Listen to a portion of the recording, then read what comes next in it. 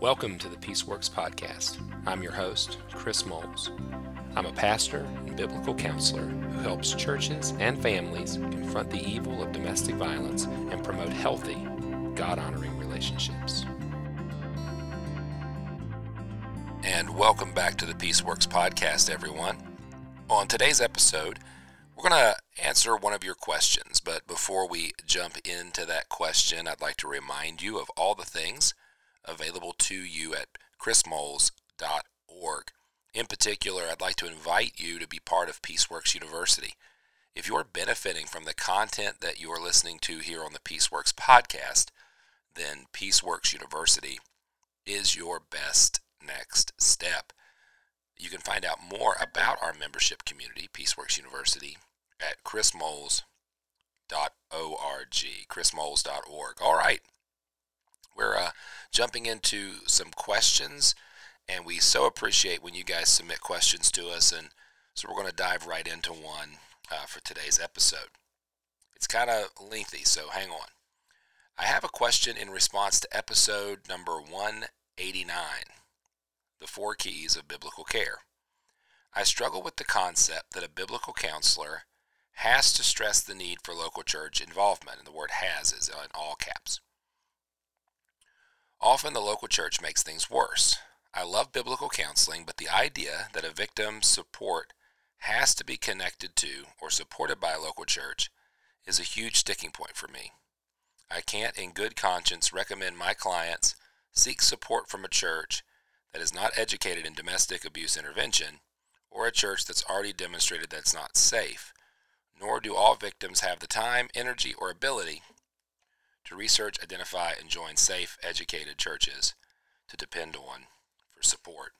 I want to thank you for the question, and I guess right off the bat, I would say I'm sorry that your experience with the local church has been negative, and it's not uncommon. A lot of folks have had similar experiences with the local church.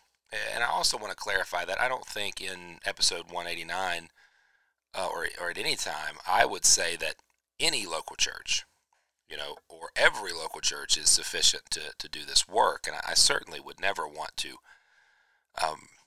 have a victim be succumb to a church environment that was hostile, unsafe, outright dangerous. And I would hope that would be pretty clear. So yes, in biblical care and counseling, I'm still going to promote the involvement of the local church. But of course, I think the assumption should be that church be safe. So I want to talk to you a little bit about some aspects of church life that's safe, and also really remind us that while counseling and care is an essential part of this work, it's not the only part of this work. And I think that's something that falls into the realm of where the church has made some of its biggest mistakes over the years, even perhaps well-meaning churches and churches that have been involved in the work for a long time as far as making referrals. I think one of the key issues over the years has been, well, churches just need to make referrals, refer. However, counseling is not the only response to domestic abuse. It's a response. It's one part of a larger framework of helpful responses. However, counseling is inadequate alone to meet the dynamics and complexities of an abusive relationship. It's certainly a key part, but not the only part. So while I appreciate good godly counsel, good Christian and biblical counselors engaged in the work, I also want us as counselors to recognize that our time with clients, whether it be once a week or twice a week or what have you, is not sufficient, right? The scripture is sufficient. The word of God is sufficient. God himself is sufficient. Jesus Christ is sufficient. The counselor is not. And so it does benefit us to build teams. And so I would agree with the questioner that I certainly would never want a victim to succumb to the ministry of a poor church or a dangerous church. But I will back up, I think, my sentiment in that episode that yes, the local church involvement is key and can be essential assuming that there are safe churches. And then the question does say it's too hard to research. The assumption is that our clients are all coming from dangerous churches, and that's certainly true. Many are. Some are not. Some are coming from churches that need a little bit of education and help. So I think what we'll do is let's just take a few moments and talk about maybe what a church needs to kind of fit that safe category. And it's not as significant as maybe some of you or myself have even thought.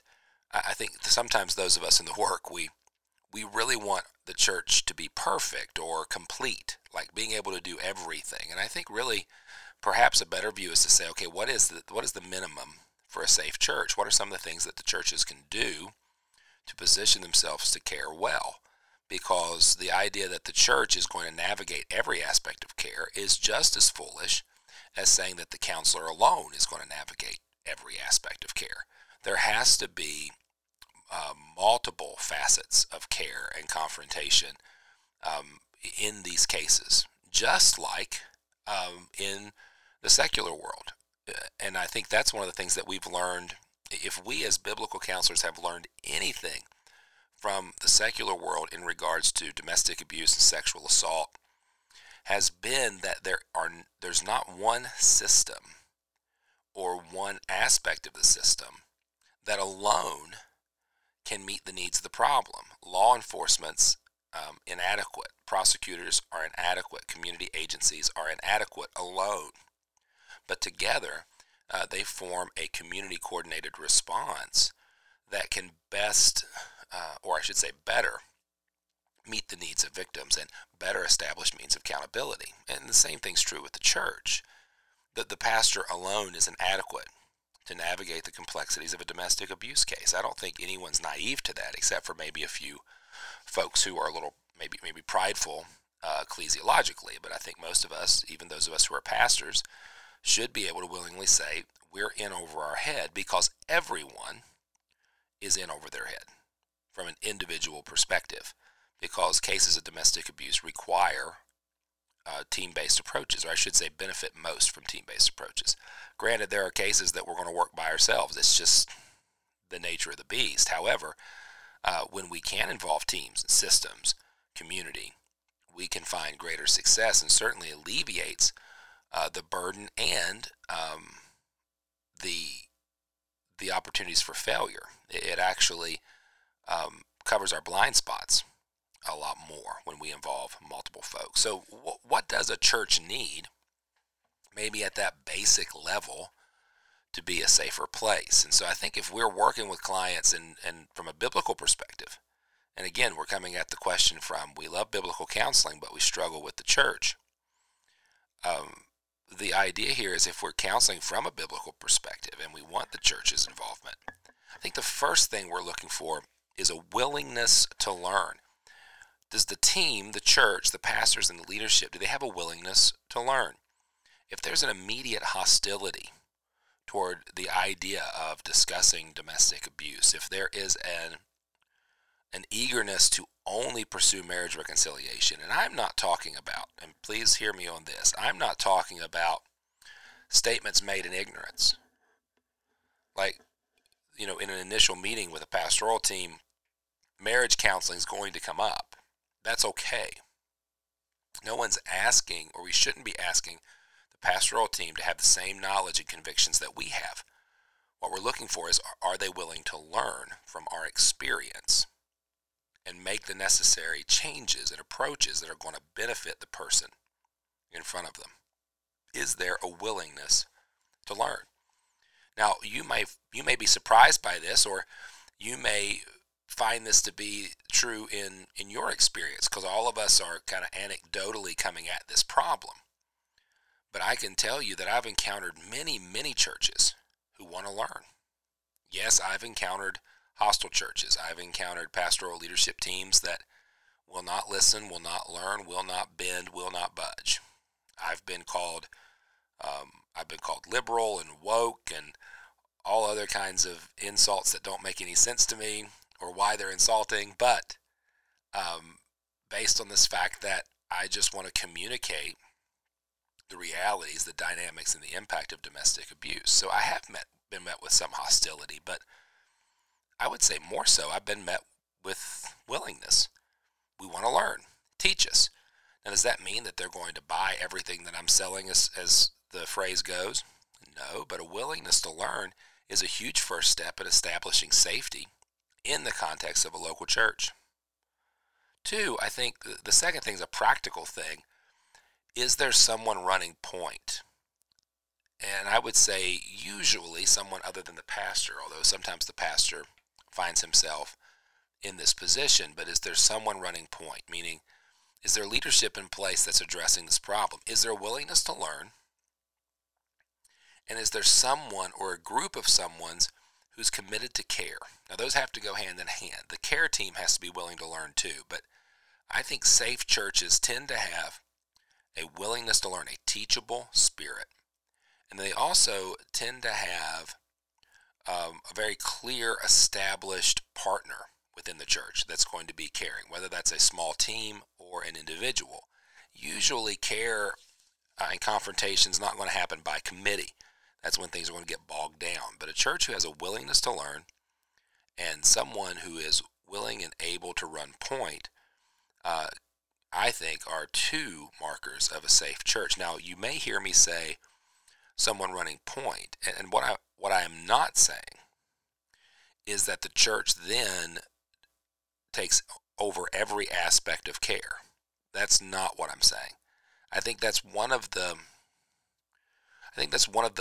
benefits of pastoring a small church, is that often in a small church environment, we have to pick and choose what aspects of care, what aspects of ministry we're going to be involved in, because we can't do it all. I think sometimes our counterparts at the big church feel like they can do everything, and that there's this misunderstanding that the local church must provide everything from cradle to grave, and that's really not the case. We have some specific things that we should be focused on, some other areas that we can meet if we can meet them, but we can also share the load with other resources. So is there someone running point? And by that I mean the church's side of things. Are they working with you to provide care that is both acceptable to the victim, right, and reasonable to the size, scope, and availability of ministry from the local church? So there's a willingness to learn. There's somebody there who's taking over leadership. And then three, is there a connectivity to resources? And that goes back to this idea that the church really can't do it all. So is there a connectivity to resources? So the church establishes that, okay, we can provide safe housing in the case of escape from a dangerous situation. We can provide a little bit of benevolence funding, but we don't know the complexities of the legal system. So we've partnered with the local shelter to make sure that we have legal aid and legal consultation, and the advocates at the shelter have arranged that. Or we don't understand all the, let's say there's a civil order of protection in place.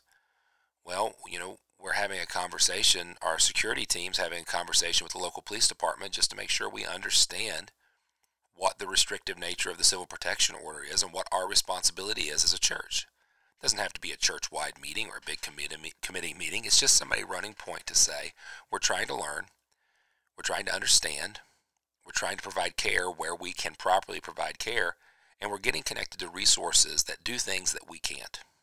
We can't arrest an offender, so we need law enforcement. We can't prosecute an offender, so we need the courts. We maybe can't connect them to all the resources that an advocate can, so we need connectivity to an advocate. Just being able to be humble enough to say, we're teachable, we want to learn, we're going to take control and leadership in the areas that we can, but we're going to share responsibility with other resources because we understand that this is a huge problem. And then fourth, clearly defining our lanes, I think, would make us safer. I think if the church, and to me this is probably the biggest hurdle because of a lot of different reasons, but I do think some of us are scared. I think we're scared of the concept of abuse. I think we're terrified of the myth of the false accusation, kind of the that false accusations are these rampant, regular things. I think we're afraid of sharing space with the world. I think we're terrified of divorce in a lot of ways. And so we do try to do everything. We try to control. And I'm telling you, the last thing a victim needs is control. I mean, that's where they're coming from, is from a relationship in which they're being controlled. And so for the church now to be the controlling force in their life and to have this top-down authoritarian system is generally counterproductive, if not dangerous and re-victimizing. So clearly defining our lanes. What is it that we're going to do? So we've been teachable. We've been willing to listen to the counselor, advocate, or expert and say, all right, we've got a pretty good handle on the dynamics and impact. And this person or this small team of people, they're going to be central to the care, right? It doesn't have to be an announcement on our social media. We can do things under the radar here. And these folks are going to be providing leadership to that. And they're connected to community-based resources so that we're not doing everything on our own. We're actually hand in glove with the community-based resources that are available to the victim. And we want to clearly define our lanes so that we're speaking into this theologically. I think that's something that churches should do, and we should be willing to partner with churches on. There are things to be said about violence, peace, respect, marriage, love, honor, and there should be theologically informed responses to that. Now, granted, I think sometimes the knee-jerk response of many churches has been to theologically misappropriate the context, to start applying Scripture to an abuse situation that should be reserved for normal marital conflict or should be reserved for healthy marital situations. But if we can be, again, teachable, wise, willing to step back, to theologically speak to things that are happening, such as the abuse of power, such as oppression, such as sexual respect, respect itself, marriage, love, the image of God, there's much that the church should be saying in regards to these situations. So one of our clearly defined lanes is we get to speak theologically. Unlike the world, I do not expect the sheriff's department to speak theologically, and I would not accept it if they did. It's two different expectations, and so the church should be speaking theologically. Two, we should be shepherding. I mean, that's one of the major calls of the church, is to shepherd the flock of God, and so we should be providing care within the scope of shepherding. Now, for some reason, we still like that leadership principle that kind of mirrors the world rather than a good shepherd, but we should be speaking, we should be feeding, we should be caring for, we should be providing comfort, we should be shepherding the people that God has given us. Three, we should be the home of spiritual friends. Like, spiritual friendships and spiritual conversations should be happening within the context of the local church. And I do think that that's a vital role that the church can play, one that the shelter, for instance, will not play well. I'm not necessarily interested, and this I don't want this to sound harsh, I just think if you're coming from a Christian perspective, from a biblical perspective, and all of your spiritual friendships are in the shelter, there's no guarantee that they'll be A, theologically sound, two, biblically literate, right, or three, practically effective. They will tend to be geared towards kind of a pluralistic, non-committal, relational, politically correct type of conversation. And that's just because we're dealing with a community agency. So I'm not expecting spiritual friendships to be central within the shelter. I expect good friendships. I expect relational connectivity. I expect common circumstances to unify individuals. But the spiritual friendships and deep spiritual conversations can happen within the local church. And then lastly, community, which encompasses all of those theological truths, those shepherding aspects of spiritual friendships in the context of community. And I will say that that is an area where we as a church should do a much better job. And victim care and folks who work in victim care can tell you that the victim community is often stronger than the church community. Now, I can take umbrage with that, or I can challenge us to that, and I'll do both for just a minute. I remember hearing a friend of mine. She was very upset a few years ago.